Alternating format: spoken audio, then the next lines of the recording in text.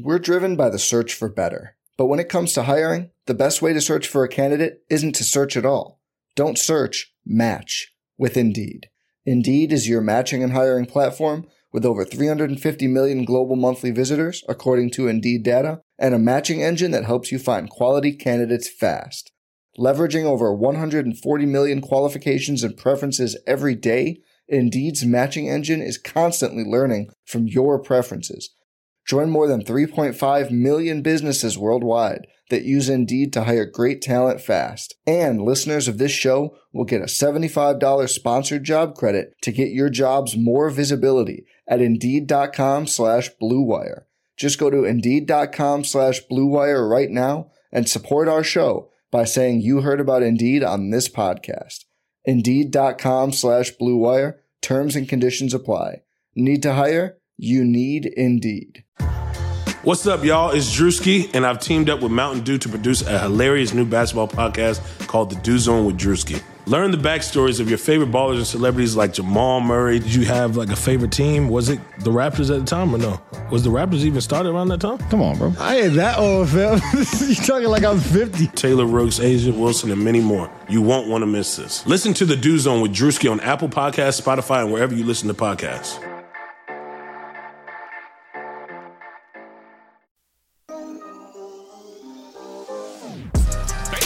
Cash me out. There you go. Nice. Horford catches, kicks, Dort for the win. It's good. Another ferocious slam by Hamidou Diallo. For the lead, Gilgeous-Alexander got it. The Thunder lead by 1. What is up? Welcome to the Uncontested Podcast, post-game edition, where the Thunder have lost to the Indiana Pacers 122-116. I am your host for the evening, Jacob Niffen. It's 11 straight for the Oklahoma City Thunder. The franchise record for losing streak is 14. The Thunder will flirt with that as they have for the rest of the week. The Washington Wizards on Friday, and then the Philadelphia 76ers the following Monday. That would put them at loss 14 if they lose those two. And then to break the record against the Boston Celtics on a back-to-back on Tuesday night. So I went live on the Locker Room app after the game with my friend Alex Golden. Alex covers the Indiana Pacers for the Setting the Pace podcast. They do great work. So if you're interested in checking out some Indiana Pacers content, make sure you go follow Alex on Twitter at AlexGoldenNBA and search his podcast, Setting the Pace. With that being said, before I patch you over to that audio, the Oklahoma City Thunder are now firmly in the 5th place for the best draft lottery odds. They are a game and a half up on the Cleveland Cavaliers and only a 1.5 games behind the Detroit Pistons and the Orlando Magic for the 4th best odds. As I'm recording this, Detroit is playing the Dallas Mavericks. They are down 10. So we will see the outcome of that game. You all will obviously know that by the time you listen to this. But with all that being said, I will get you over to our locker room chat with Alex Golden. Hope you guys enjoy, and we will be back with you again Friday night as the Thunder take on the Washington Wizards. And the Oklahoma City Thunder versus Indiana Pacers. The Thunder lose 116-122. Alex, this game, the Pacers led majority of the way, but that last 60 seconds was a little bit entertaining. Yeah, it felt like a typical Pacers game because they cannot ever finish games in the fourth quarter. They're pretty awful in second half games. I think they've only outscored the opponents in 23 maybe. I don't even check tonight's box score, but before that it was 22 games out of the 30, and they're like 22-34. In the second half. Oh, wow. So they're just really bad. They're a really, really, really poor second half team. So I saw the lead early on, and I said, is this going to hold up or not? I don't know, but the Thunder, man, you guys are doing a great job of tanking. Yes, the tank is in full speed mode here in Oklahoma City. This is the Thunder's 11th loss in a row. And Alex, I got to be honest, after this afternoon when we got the updated injury report and found out that Indiana essentially sitting like half their roster. The Thunder have been sitting half their roster for a while now. But after we saw who Indiana was sitting, kind of figured out who they were starting, I started to question if this was going to be the one that the Thunder would win. They got down early, like you said. They fought back late. I felt like, the tallest player that the Pacers played tonight, 6'7", 6'8", is that right? Yeah, 6'7", O'Shea Brissett, who just signed a 3-year contract actually today. So there you go. Yeah. Meanwhile, the Thunder are starting 7'1" Moses Brown. I felt like Moses finally realized, oh crap, I'm taller than everybody on the court and bigger than everybody on the court there in the second half, and started ripping down offensive rebounds. He had one, I think, where correct me if I'm wrong. I don't know if you remember this play, but I think it was Malcolm Brogdon got a rebound, and Moses Brown just turned around and took it right out of his hands and then pivoted and dunked the ball. And I was like, look at that, Moses. You're bigger than everybody. This will work. Yeah. So Thunder got it close, though, and then Pacers end up putting it away. So you just mentioned that Brissett has just signed a contract today. Was a two-way for the Pacers, I believe. What have you guys seen from him, and are you excited about him moving forward? Yeah, so actually he had just played with the G League Madians, and he played last year with the Raptors under coach Nick Nurse, and Nate Bjorkman was obviously a part of that staff. And so he was their best player in the G League, so they signed the 2 10-day contracts, and both of those ran out. So they did sign him to a 3-year deal, and I believe Blake Murphy from Toronto actually reported that the next 2 years are not guaranteed. But I think that what we saw tonight is just a guy that actually kind of fits that bill for what the Pacers want to play. Obviously, it's been a rough year for Indiana. Now they're 4 games under 500, but before that they were 5 games, and they're just clawing their way back. And I think with Brissett, the biggest thing with him is he had 3 blocks tonight, 2 steals. He was very active, didn't get in foul trouble. He's got athleticism. I think the Pacers just need bigger forwards like that on their roster. They don't have it. They've either got centers or guards, and they don't have really any in between, especially with TJ Warren out. There's nobody to really play that small ball for, and I think that he's someone that can give you that leverage of doing it. They've done it a little bit with McDermott. They've done it with Jeremy Lamb and Justin Holiday, but all those guys are not very good at the small ball for, and that's why I think they like Brissett. I think that they're going to give him a chance to actually get some run, and I think he'll be on this roster for the next couple of years because that deal is so cheap. Nice. Let's talk about a guy, since we have a lot of Thunder fans here in the locker room as well. And those of you who are listening in on Locker Room, please, if you have any comments, drop them in the chat. Hit that request to speak button. Alex and I will get you up here and chat with you.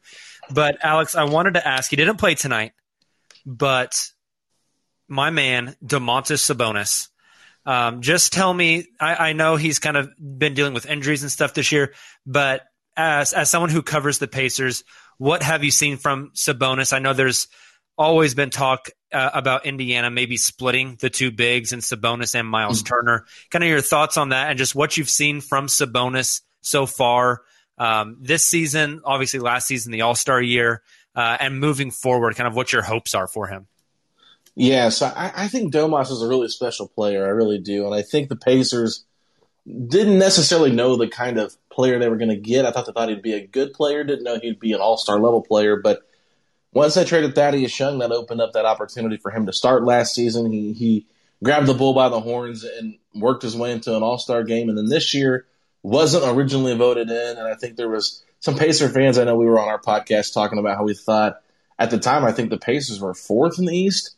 So we were kind of saying didn't winning usually matter, but I just think he's got a lot of good skill sets, and he's kind of had a rough season defensively. Coach Bjorkman's system pretty much has him playing the Pascal Siakam position on defense, and if you look at those 2 players, you can see why that would be problematic for Domantas Sabonis because, number one, he's not near the athletic freak that Pascal Siakam is. He's not that quick on his feet, but offensively, he is just an incredible basketball player, so good at setting screens, seeing guys, cutting, a great passer. And so really with Sabonis, I mean, a lot of fans are excited about him. And I think right now, if you're looking at who is the face of the Pacers franchise, I think he is that guy right now. So when it comes to determining whether they keep Sabonis or Turner, there's been a lot of people that are pro Turner. I think the pro Turner crowd is the loudest it's ever been in his tenure here since being drafted.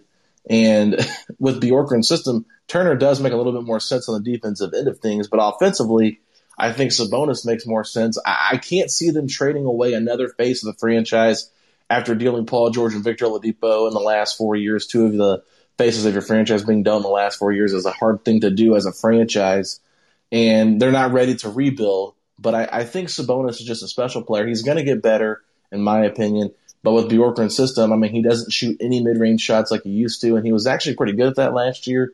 The three-point shot's been iffy. I mean, there's been times where he's looked really good taking it, other times where he went in games without making one. So very inconsistent there, but I just think that Sabonis brought this up. He got injured and missed a couple games before he came back, and then he played pretty well the next 5 or 6, and he said just that mental break from this long season was really beneficial. So I just think this has really been a tough year for a lot of the players, specifically Sabonis.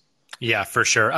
It's interesting that you're mentioning Sabonis shooting because the one season he was in Oklahoma City, that's all he did, right? The Thunder started him as a stretch four, and he played 20 minutes per game in Oklahoma City, shot 2 3-point attempts per game, and played a completely different role. And I think the Thunder kind of knew what type of player Sabonis was, but they still wanted to get him on the court somehow. But you also couldn't bench Steven Adams at that time either. And so trying to figure out a way that fit. We have a question in the chat here, Alex, from my guy Colin Reed. He says, from the Indiana perspective, who won the Paul George trade? He's always heard it from the Oklahoma City perspective, but he's interested in it from the Indiana perspective. Yeah, I think with the situation that Paul George put the Pacers in and how much people made fun of the Pacers for that trade, getting what they've gotten, I mean, you're looking at 4 All-Star appearances in those 4 years, 2 from Vic and 2 from Domantas Sabonis. So, sure, I mean, you could sit here and say that the Thunder clearly got the better player out of the 3, and then they were able to capitalize on that and trade Paul George to the Clippers for that, motherload of picks plus SGA. So, I mean, if you look at it, and then the Pacers, obviously, Vic loses all his value after being injured. They get Karis LeVert, and Karis LeVert is a nice player. We still haven't seen him blossom into that, star-level player like Victor once was. So, I mean, right now I would say that OKC probably won the trade, but, I mean, if you look at it from Indiana's perspective, the position Paul George put them in, the Pacers couldn't have done any better to get 4 All-Star appearances out of those 2 players. I honestly, without saying it to be a cop-out, I think it really was just a win-win for everybody. And the Pacers obviously didn't want to lose Paul George, but they could have made that a lot worse. And think if they would have done that Denver Cavaliers trade that was mentioned where the Pacers would have gotten Gary Harris and like a pick or something, like I think they were very much better off getting Victor and Domantas than getting Gary Harris on a pick or, even Kevin Love at that point. So, yeah, it's interesting to go back and look, but unfortunately, neither the Thunder or the Pacers, I believe, have gotten out of the first round since that trade has happened. That is true. And yeah, if you follow the line of that trade for the Thunder, originally Oklahoma City traded Serge Ibaka to the Orlando Magic for Victor Oladipo, and it was a draft night trade for the pick that became Domantas Sabonis. A year later, they flipped Domantas Sabonis, Victor Oladipo for Paul George. 2 seasons later, they trade Paul George for, like you mentioned, Danilo Gallinari, Shai Gilgeous-Alexander, 6 first-round picks, and 4 swaps. Oh, my God.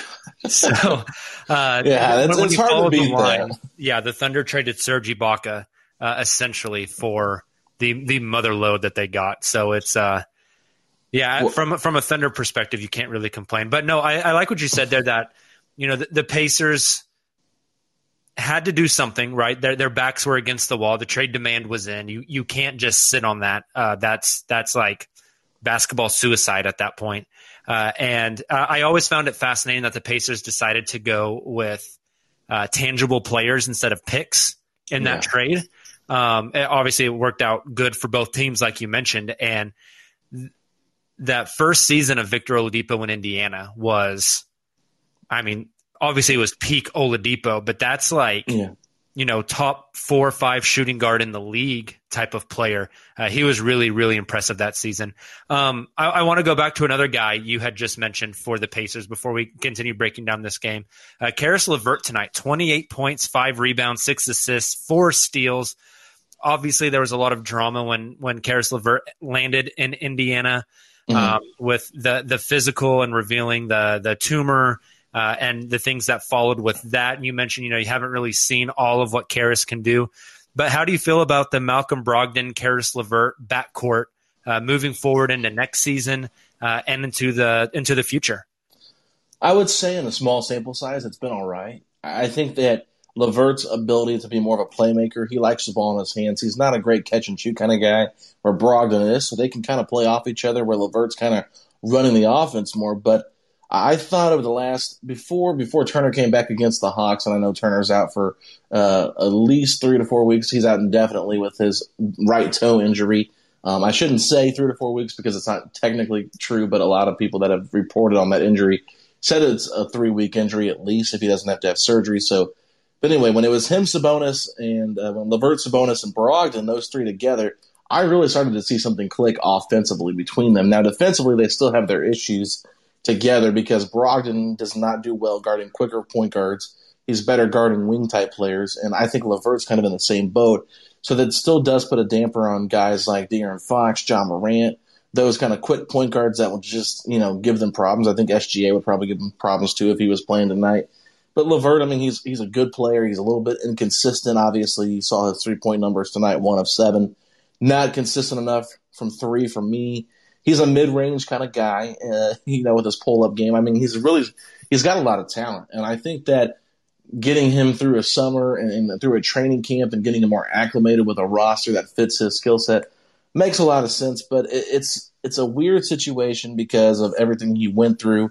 And quite frankly, I just think that he's still trying to figure out the chemistry with this roster. But he came out and said it when the Pacers beat the Spurs about 3 weeks ago that Sabonis didn't play that game when it was just Miles Turner that played. And he said there was a lot of room on the floor tonight. And I think that was, I don't want to try to guess what he's saying, but just having one center does make a big difference for what he likes to do. So, yeah, I mean, I think the future is bright with LeVert. Brogdon is who he is. I mean, 11 of 23 tonight. That's kind of his game. He's been much more active on the glass. Tonight definitely was a necessity based on, who they had on the roster. But he's been a little bit better since he came back from his injury. Him and Sabonis were out for the same amount of time. So, yeah, their fit together, man, it's good, but it's not ideal. It's not perfect to me. I think there's still some holes in it. I think they really need to go out there and address the point guard situation and get a true point guard. But that's, easier said than done. Yes, definitely.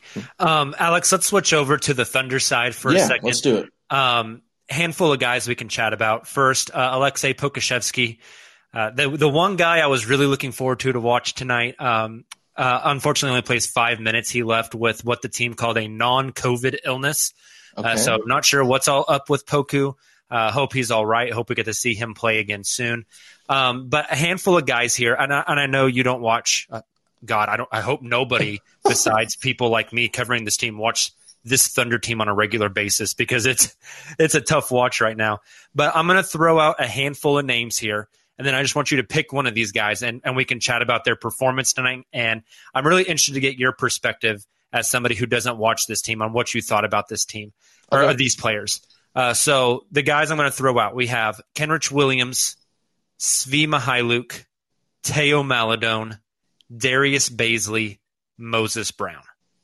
Okay, let's start with Bazley because this is a guy that I've heard a lot about. And like you said, I haven't watched a ton of Thunder. Actually, I don't think I've watched any Thunder since the playoffs last year.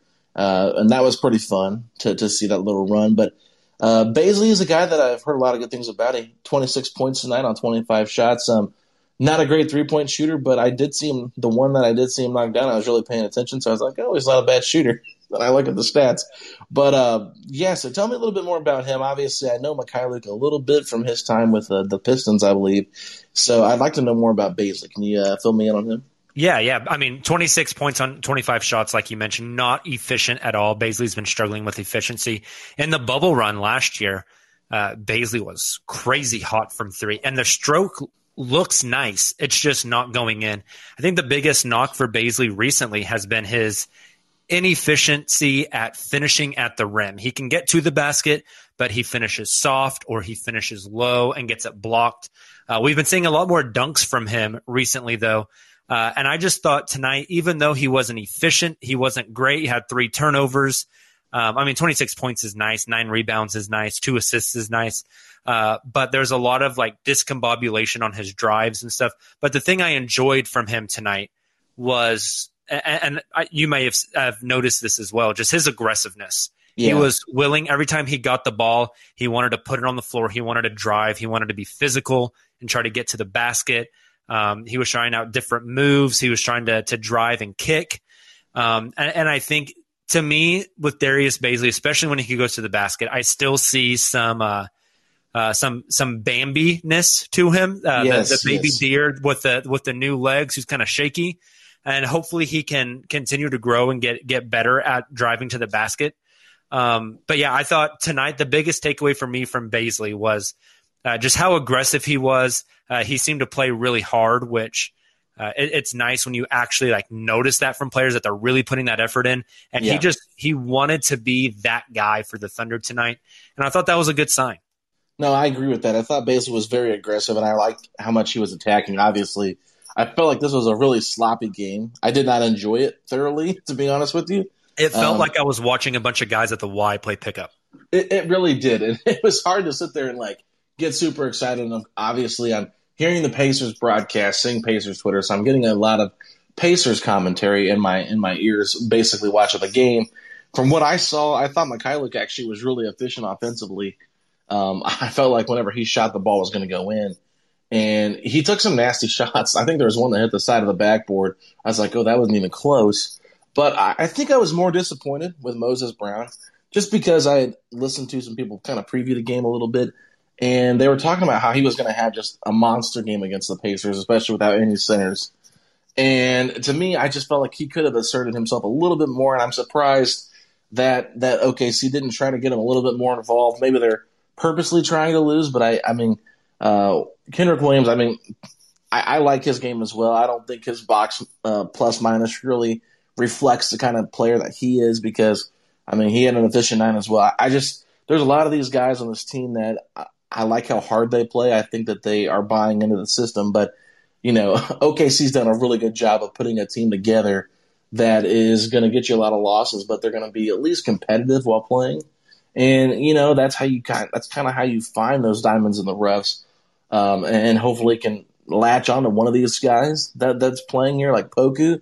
I was really excited to see him. Like when they did a close-up of him on the camera, I could not believe he was an actual NBA player. Like it's, I've seen the pictures on Twitter of him in the post-game press conference after he had a really big game, but yeah, it's just like it's so hard to really put in your mind that he is an NBA player. But no, I thought you guys were going to come back possibly and tie this game up towards the end. The Pacers aren't very good, and quite frankly, OKC is just better at tanking than Indiana because we're not trying to.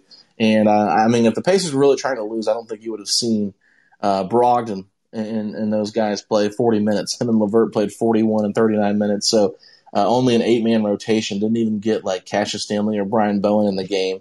So I think the Pacers are trying to win, which is unfortunate for a lot of fans because we want to see them in the draft because they never get draft picks. But, I think there's some young guys on this team that could be impactful. And once you guys get fully healthy and get your lottery picks, I think OKC could be pretty good in 3 or 4 years. Yeah, I think that's the hope. And you mentioned that these guys play hard and they buy into the system, and that has been their hallmark all season. Is they have this never give up. I've been calling them the Goonies because they never say die. They grind, they go hard every game, and just to be brutally honest, it's just they don't have the talent on the floor right now to win basketball games. But earlier on in the season, we saw guys like Lou Dort, Shai Gilgeous-Alexander, Al Horford also buying into that idea of playing hard and that idea of buying into the system. And they were, one of the surprise teams of the league early on with how much they were winning when they, weren't supposed to be a team that was winning. And so I think you're seeing a lot of this stuff, these guys like Kenrich Williams, like an Isaiah Roby, like a Svi Mihailuk. I think these guys, they're trying to get an extended look at them and figure out, do they fit as role players on the next iteration of the Thunder, right? I don't think they believe that any of the guys that played tonight have that they're going to be the second star on this team potential. Save maybe Alexei Pokusevsky. The skill level for that kid is just through the damn roof. Mm-hmm. It's just can he bulk up and can he reach that ceiling? But all the skill is there. But the rest of these guys, they're not going to be the number 2 to Shai Gilgeous-Alexander. The number 2 to Shai Gilgeous-Alexander, or Shai Gilgeous-Alexander being the number 2 to somebody, is going to be, if they land a top 5 pick in this draft, what the 2022 draft looks for the Thunder. So right now, like you mentioned, they're diamond mining. They're trying to find these guys that can fill out the end of the bench, these guys that can be role players and come in and do specific things for them. And Kenrich Williams, I think, really embodies that. Just stuff the stat sheet tonight: 15 points, 7 rebounds, 2 assists, 2 steals, a block. The dude he plays his ass off, and he has a really high basketball IQ. And when you pair those two things together, you tend to get positive things from that. And so he's been very impressive, especially when you consider that Kenrich Williams didn't even have a contract. The New Orleans Pelicans signed Kenrich Williams to a contract so they could salary match in the Steven Adams trade. Wow. That's the only reason he ended up in Oklahoma City. And then now he's coming out and playing like he is and really turning himself into an asset. So I think shout out to Kenrich and the Thunder development team for what they've been able to do there. Alex, before we get out of here, Nobody has requested to speak, but we have a handful of questions in the chat that we can hit real quick if you're cool with that. Yeah, but can I ask you a quick Pacers-related question involving this? Yeah. So the Pacers and the Thunder made a trade before the season started. Jalen LeCue coming back to Indiana, and we actually just waived him to get a roster spot, which is why they did that to sign O'Shea Brissett. And you guys got TJ Leaf plus a second-round pick, I believe, from the Pacers. So I look at your roster, and I'm not trying to be mean. Obviously, it's not very, very good. Is TJ Leaf that bad that he couldn't even make this roster? That is a great question. I always thought that trade was interesting, and I think that from my perspective, the sole reason why the Thunder made that trade was to acquire another pick because Sam Presti is like Gollum from the Lord of the Rings. Right. They're just his precious. He's got to hoard them all. So I think it was primarily for that pick. But yeah, the Thunder came into camp with too many guys and they had to cut them down. I kind of thought TJ Leaf was going to be one of the cuts. My belief back in camp was that the Thunder were actually going to keep former Pelican Frank Jackson, who they signed to bring in the training camp. They ended up keeping Isaiah Roby and Kenrich Williams instead. And my assumption for Kenrich, we're seeing it now, right? He's been very productive. But then for Isaiah, I think it's just the youth, right? That you had a much longer runway with Isaiah Roby, who had just signed a 3-year contract, versus a TJ Leaf, who I believe was going into the last year of his deal. Mm-hmm. So you were going to have to pay him and sign a new contract, where with Isaiah, you had him on such a cheap contract, and you just have a longer runway to see what he could become. I think that ultimately was probably the logic behind that. Yeah, and that makes a lot of sense. I mean, I think that Leaf, I don't know if he got a second 10-day contract with Portland or not. My guy, Josh Padmore, probably knows. He's in here putting some chats up. I think he's a big – no, it's actually not Josh Padmore. Okay, never mind. But there is a guy named Josh Padmore who's a big TJ Leaf fan, and he's still a Pacer fan, but I guess he knows him pretty well. But I'm not sure if TJ did get a second 10-day contract with the Blazers or not, but – I just kind of felt bad for him because he really regressed and wasn't really sure why. I just thought it was opportunity, and I thought OKC would give him that. But anyway, and I think that they made the right move because there's a lot more potential with who they have on the roster now in OKC. But anyway, we can get back to the questions here. that are the and that was a good one, and it's kind of interesting that the Thunder, I feel like a lot of times you start to see teams in the NBA, especially GMs, start to develop relationships to where they have like a handful of teams that they trade with. And the Thunder and the Pacers are one of those, right? They've made multiple deals together the past few years. The Thunder and not even a specific team, but just Daryl Morey, when he was in Houston and now in Philly, have history together. So it's kind of interesting that, the Thunder have never traded with Portland. The Thunder have never traded with, I don't know, name X team like the Knicks or the Nets, but they have this history with these other teams, and Indiana seems to be one of them over the recent past 4 or 5 years, and I've always found that fascinating. It is interesting. Maybe they just smaller markets look out for smaller markets. Who knows? There you go. I like it. All right, let's hit some of these questions before we get out of here. So Jeremiah Caesar says, what in the world is up with Bazley's shot? It's just been non-existent this year after being okay last year. Jeremiah, I would just say on that. We're driven by the search for better. But when it comes to hiring, the best way to search for a candidate isn't to search at all. Don't search, match with Indeed. Indeed is your matching and hiring platform with over 350 million global monthly visitors, according to Indeed data, and a matching engine that helps you find quality candidates fast. Leveraging over 140 million qualifications and preferences every day, Indeed's matching engine is constantly learning from your preferences.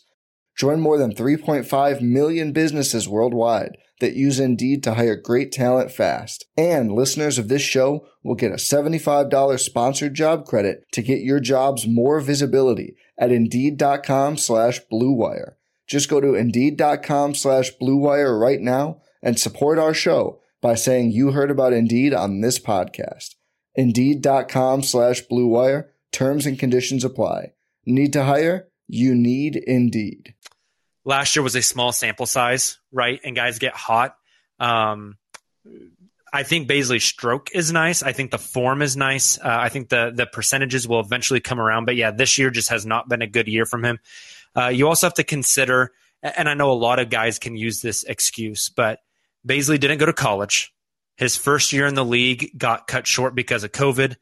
This second year has all these restrictions. And so it's understandable to see these first and second year guys really start to struggle a bit.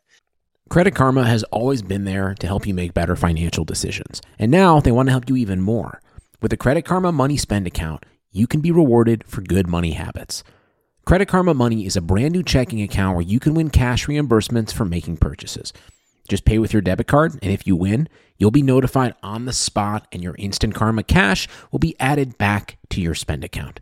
Open your FDIC-insured spend account for free. There's no minimum balance requirements, no overdraft fees, and free withdrawals from a network of over 50,000 ATMs. And when you make a purchase between June 8th and June 30th, you'll automatically be entered to win $1 million. Right now, visit creditkarma.com/winmoney to open your free account and start winning instant karma. Go to creditkarma.com/winmoney to sign up for free and start winning. That's creditkarma.com/winmoney. Instant Karma is sponsored by Credit Karma. No purchase necessary. Exclusions and terms apply. See rules. Banking services provided by MVB Bank Incorporated. Member FDIC. Maximum balance and transfer limits apply. Colin Reed asks, what coach has a more promising future, Nate Bjorken, I hope I pronounced that right, or Mark Daigneault? And he said he hated typing both of their last names. I do not blame you, Colin. So, Alex, tell us a little bit about Nate Bjorken and kind of what you see from him as a new coach and what you expect from him moving forward. And then I can talk a little bit about Daigneault. Yeah, so I'm glad that he typed out Daigneault because I can never remember his last name. I just know his first name is Mark. And with Nate Bjorkgren, and it's actually a grin at the end there. So see, I screwed it up. It's all right. A lot of people call him New Nate because our former coach was Nate McMillan, so it's old Nate versus new Nate.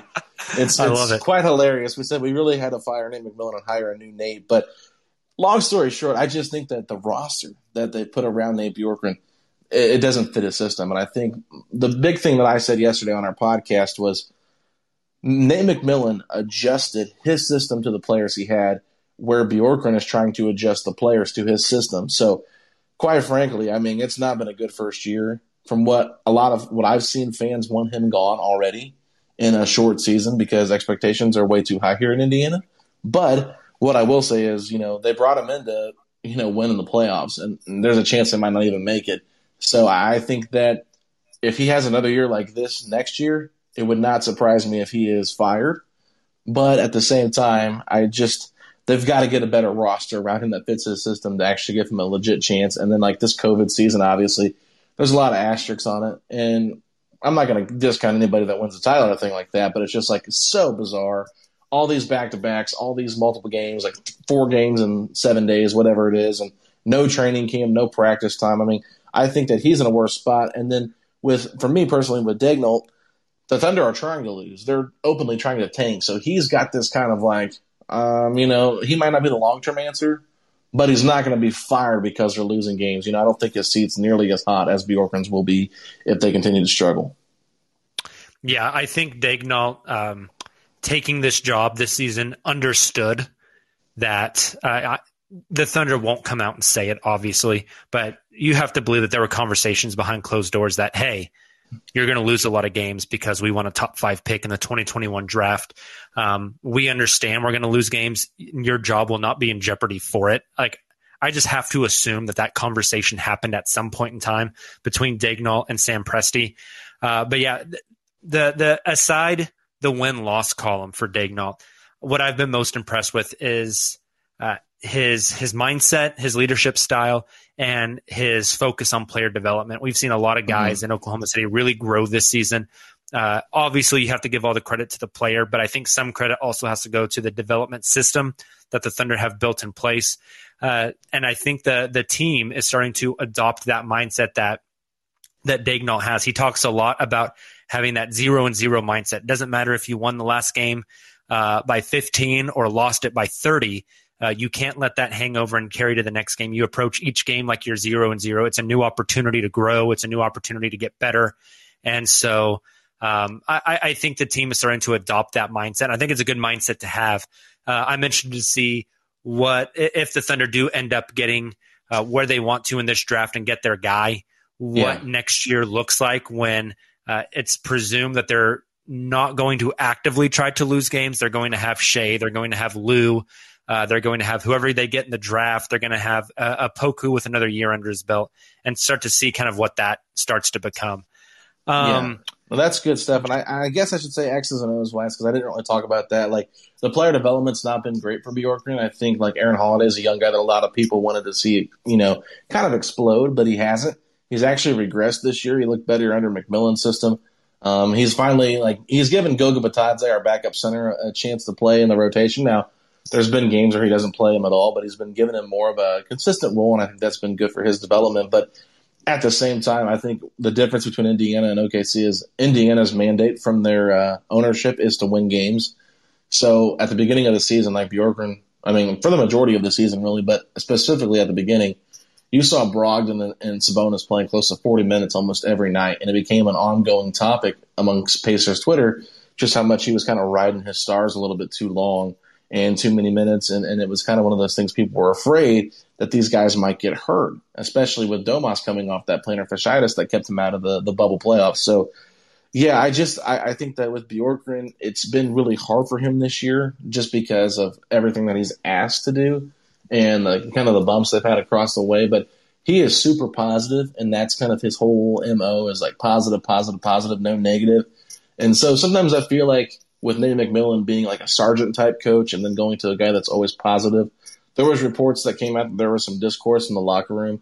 And Jay Michael from the Indy Star, who covers the Pacers, said that the reports that he had heard basically was that players were getting upset that Brogdon and Sabonis were getting favoritism and getting treated differently. So I think that he's got some issues that he's got to work on. Not necessarily like issues, but like just player relation issues or player relation situations have to get better because, quite frankly, these guys don't know him, and this is a weird first year to try to get to know Coach. And I think that they like the system. They think that he's really smart, but the wins and the losses have hurt their trust, I think, a little bit. I don't want to go on a limb and say that, but I think that they're not as happy-go-lucky as they were at the beginning of the season when they got off to a hot start.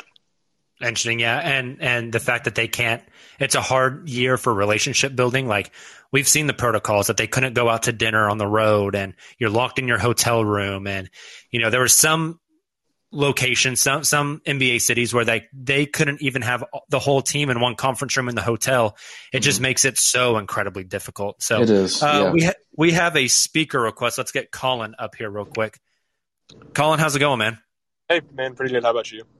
Doing well. What's up? Awesome. So I have a draft question about both the Pacers and the Thunder.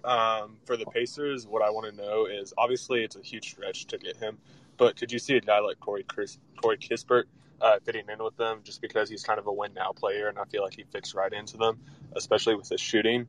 And then for the Thunder, Jacob, I want to know if the Thunder do end up with the Rockets pick at number 5 and they get a pick at number 3, what's more valuable, keeping the 3rd and the 5th pick or trading up to get the number 1 pick? And I got to go back to class, but I appreciate you guys. Have fun at class, Colin. Appreciate you, man. Alex, I'll let you tackle the Pacers question first. Yeah, so Kispert, I'm not sure if that's the guy that a lot of Pacer fans want. I think they want someone more athletic that can be kind of a two-way guy. We haven't really done a ton of research on our draft prospects, so we're still looking at it. I think a lot of fans just want a guy that can put the ball in the hoop, because we have such a rough spot there trying to just get the ball in the hoop at times, and I think you need a dynamic scorer. So, I'm not even sure who they're going to be getting. Corey Kispert, he kind of reminds me a little bit of like a Joe Harris type player, maybe a little bit better, maybe more upside. I'm not sure, but I think that they want more athleticism. I think that someone that could be interesting is like a Scotty Barnes. That's a guy I'm looking at from Florida State, if they could go after someone like that. Maybe a Moses Moody if he falls a little bit. Obviously Davion Mitchell is somebody that everybody wants after watching what Baylor did. I think he would make sense because they need a point guard. So Kispert to me is not the guy that I want in this draft, but he is a white guy, and there is a running joke with Indiana front offices taking white guys. So I think even if he was Larry Bird, fans would be in an uproar just because of his skin color. That's hilarious. I love it. As far as Colin's question, as far as the Thunder are concerned, if on draft lottery night the Thunder land 3 and 5, what's more valuable, keeping 3 and 5 or getting the number 1 overall pick? Man, this is the argument, right? This is the argument that Thunder fans, since the Thunder have entered the realm of actual possibility where they could land both of those picks. You just have to get the coin flip right on both of them. They could land 3 and 5. And so 3 and 5 gets you what? Probably Jalen Suggs and Jonathan Kuminga. Like, that's really attractive. But there's a reason the number 1 pick is so valuable, right? Like, I think if you were to ask me, like, Jacob, would you rather have pick 3 and 5 or 1 and 16? It's 1 and 16. For those of you who don't know, the reason I say 16 is because the Thunder get 2 picks this year, the best of their own, Houston's and Miami's. But the Houston pick is top 4 protected. So if Houston lands 1, 2, 3, or 4, Houston keeps it, and the Thunder are forced to keep their own and Miami's pick. Miami's pick is currently at 16. So if the Thunder could get their own and Houston's, which would be like 3 and 5, or could get 1 and 16, you take 1 and 16 every time.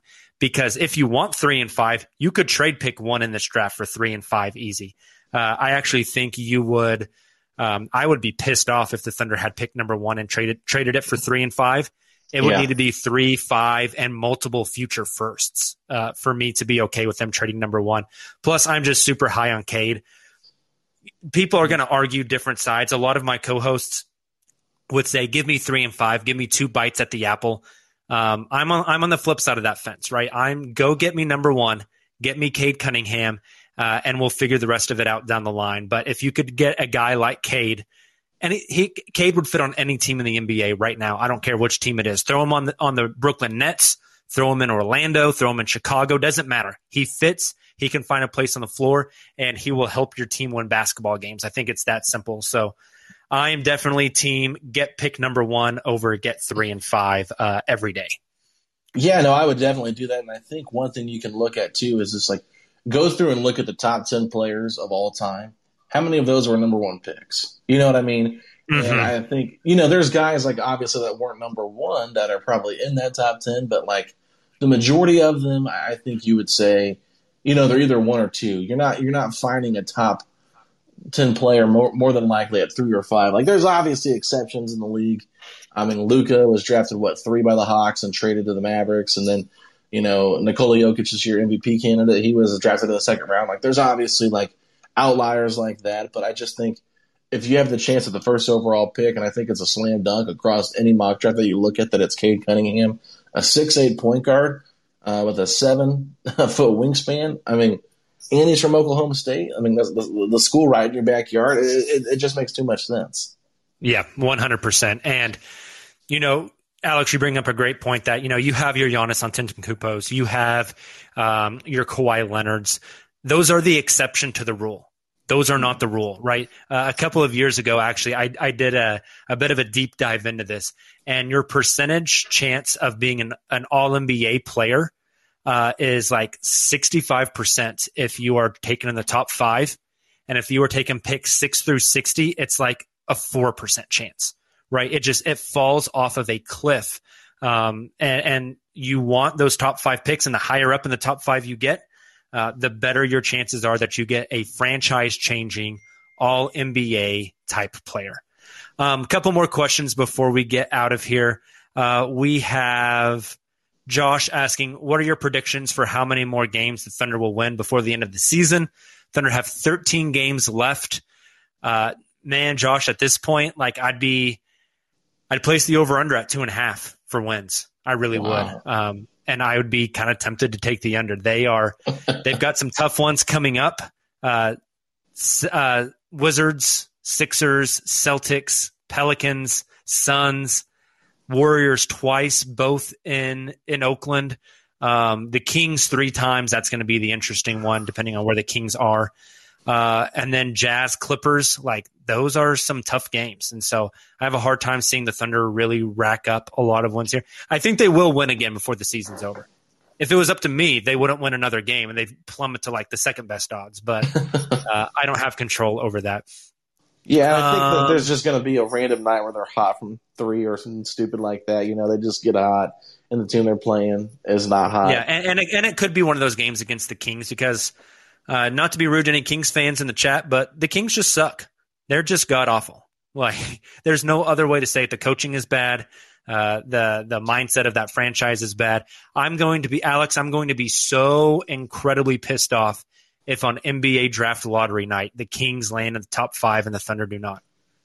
How many times do the Kings need to get a top 5 pick and for it to not work out? Well, they'll miss on it. That's for sure.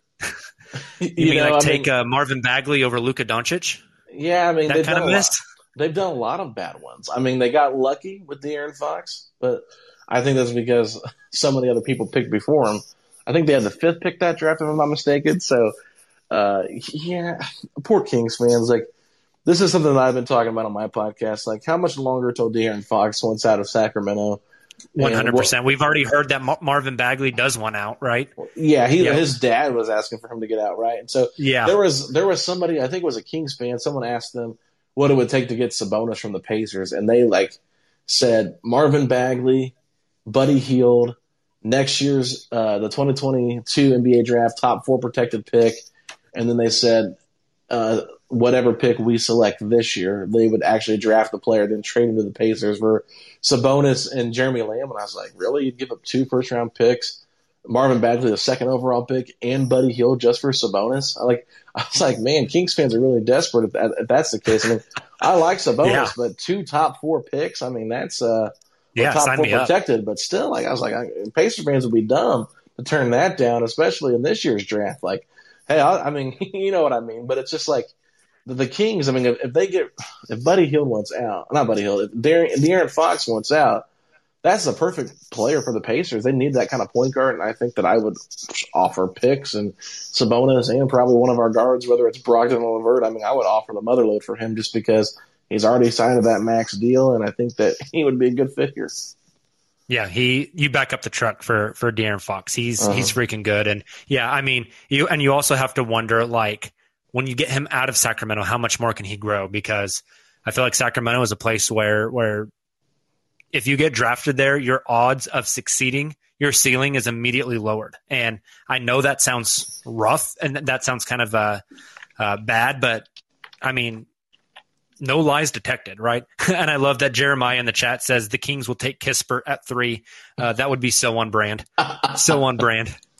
No, it definitely would. And here is just some of their terrible picks. I mean, they did last year get Tyrese Halliburton, so you got to give them credit on that. Yes. Tyrese has been very good. But the year before that, they didn't have a pick in 2019. 2018, Marvin Bagley. They had Gary Trent and traded him to Portland. That worked out great for him. De'Aaron Fox, obviously, the year before that, Marquise Chris. I think he was traded to Phoenix. They Willie Cauley-Stein, Nick Stauskas, Ben McLemore, Thomas Robinson. Bismack Biyombo was the 7th overall pick in 2011. DeMarcus Cousins, that was a good one, but obviously, Tyreek Evans won Rookie of the Year, but look at him now. Jason Thompson, Spencer Hawes. I'm just going down the list here. This is going back all the way to 2007. So I mean, they're just not good drafters, and they've had good picks. Even poor talent evaluation. Look at their head coach right now. He's awful. Yep, and I think he will probably get fired by the end of the season. Jeremiah also asked, will Adam Silver rig the lottery for the Thunder, or will he throw us to the shadows and give the Rockets pick 1 and give the Thunder pick 7? Hey, I am all aboard the rigged lottery conspiracy theory. I'm into it, but if the conspiracy is true, they're probably going to give the number 1 pick to Houston since they lost their superstar in James Harden. But hey, they didn't really lose their superstar. They just mismanaged their team so bad that their superstar wanted out. So I'm still they don't know how to trade. Why would you not want Karis LeVert and Jared Allen and all those picks over Victor Oladipo and who you Dante flipped 2 Exum. months later? Yeah, you flipped Kelly Olynyk and Avery Bradley. Yeah, what a horrible trade. What a horrible trade. They really messed up. I mean, they got the picks they wanted, but it's like, are the Nets picks going to be that bad? I mean, they could be in like 5-6 years, but yeah, I don't know. And if you're talking conspiracy theories on the lottery being rigged, the Pacers were actually one of the first teams to have to go through that when the New York Knicks in 1985 won the draft lottery to get Patrick Ewing, and many believe that was called the frozen envelope to give New York the number 1 pick.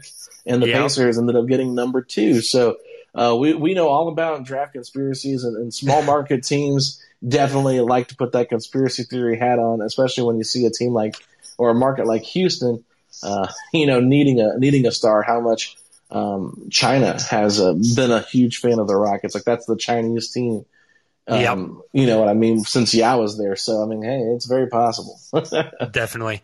And to our listeners who don't know this, whenever the draft lottery reform happened and they changed and flattened the top 3 odds, Sam Presti, the lone dissenting vote out of all 30 NBA teams to not flatten out the lottery odds. So maybe Adam Silver has it out for Sam Presti for being the one nay vote as well.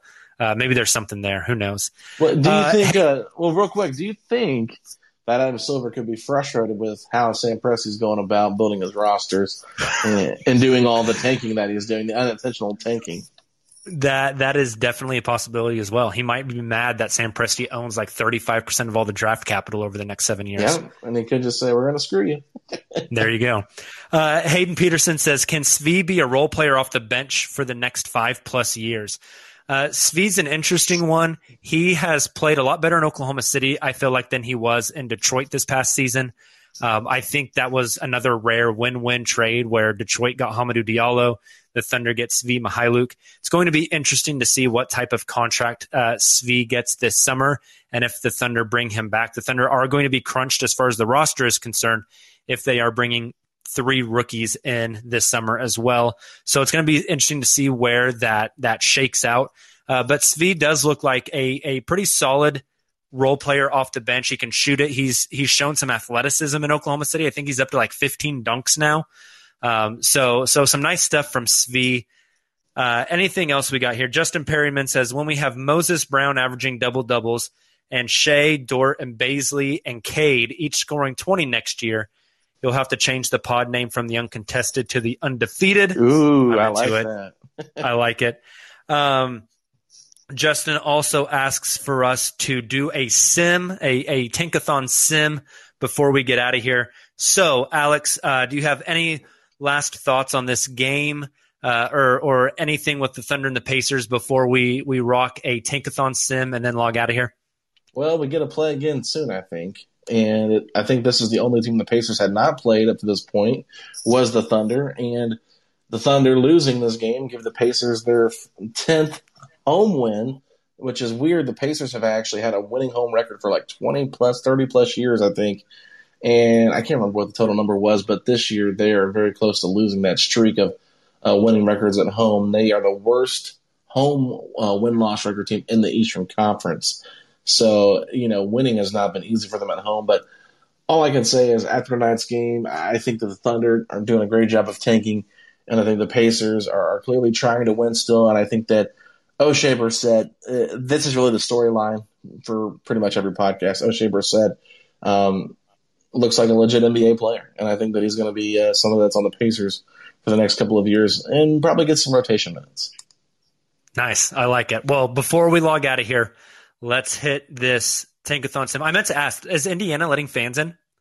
They are letting fans in. I'm not sure what the capacity is, but it's they are letting limited fans in right now. Are you guys letting fans in OKC? The Thunder announced about a month ago that they would not let fans in for the rest of the season. Okay. So I think the Thunder are going to be the only team in the league when it's all said and done. I think there's Chicago is letting fans in or about to let fans in. There's another team as well. There's 3 teams right now not letting fans in. 2 of them are working towards getting there before the season is over. And then the Thunder have already come out and said, nope, we're not doing it. So nice. There will be no fans in the Chesapeake Energy Arena until next season when it's renamed, because Chesapeake has gone bankrupt and gave up the naming rights. So wow. I am still on board with renaming it the Dorcher Chamber. Somebody get the GoFundMe set up. We will tweet it out and we'll crowdsource the money to name the stadium. So here's our sim. I hit the button. It's spinning. The Thunder get pick number 5 from the Houston Rockets and their own pick number 8. Not the worst sim in the world. Getting top 5 and number 8. Maybe you can package those 2 and move up a little bit. For Alex's sake, the Indiana Pacers stayed pat at pick number 12. So I went ahead and pulled it up too, and I ran it. I actually just did it like 2 or 3 times to see what would happen. And on my 3rd time, I got the Pacers at number 1, which is hilarious. Oh, there you go. It was Pacers, Cleveland, Minnesota. Then OKC had back-to-back picks at 4 and 5. Hey, let's make it happen. I'm into that one too. I don't know. Awesome. You don't want to see us with Cade Cunningham. Hey, he's cold, man. That kid can hoop. That's who the Pacers are. Yes. To our uncontested listeners, man, make sure you check out Alex and his podcast. He runs the Setting the Pace podcast for the Indiana Pacers. It's great content. You can also follow him. Alex, will you shout out your Twitter account for us, please? Yeah, I'm at Alex Golden NBA, pretty simple. And then if you want to check out the podcast, it's at Setting the Pace 3. So go check out the Setting the Pace podcast. They do a great job over there. And for the uncontested listeners, we will be back again Friday night after the Thunder take on the Washington Wizards for the 2nd time this week. I believe Justin has that post game. He got his 2nd COVID vax today, so hopefully Justin is filling up to it and is ready to go by Friday. The tank continues. It is now 12 straight. The Oklahoma City Thunder record losing streak, 14 games in their inaugural season. We are going to be knocking on the door, folks. We'll see if the Thunder get there. They are now 1.5 games away from the 4th best odds with the Detroit Pistons, although I think the Pistons are going to lose tonight. I haven't checked the score recently. You guys will know this whenever you listen to this podcast in the morning. To those of you on the Locker Room app, thanks for jumping in. Thanks for being in the chat. Thanks for hopping up on stage. We will talk to you again soon. And as always, Thunder up.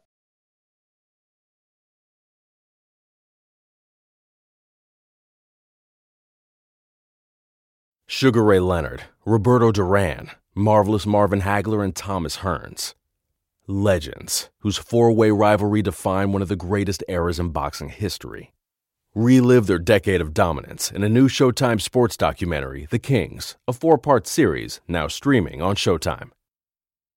I'm Mark Chapman. Welcome to the Planet Premier League podcast. Each week, Cesc Fabregas, Nader Manua and myself talk all things Premier League. As a player, you don't have time to talk. No. You don't have time to make a plan. You just need to deal with wave after wave after wave. We watched Coach Carter and he said, afterwards, the game's just about doing this for your teammates. And I remember looking around halfway through the film and half the squad was asleep. Planet Premier League. Listen wherever you get your podcasts.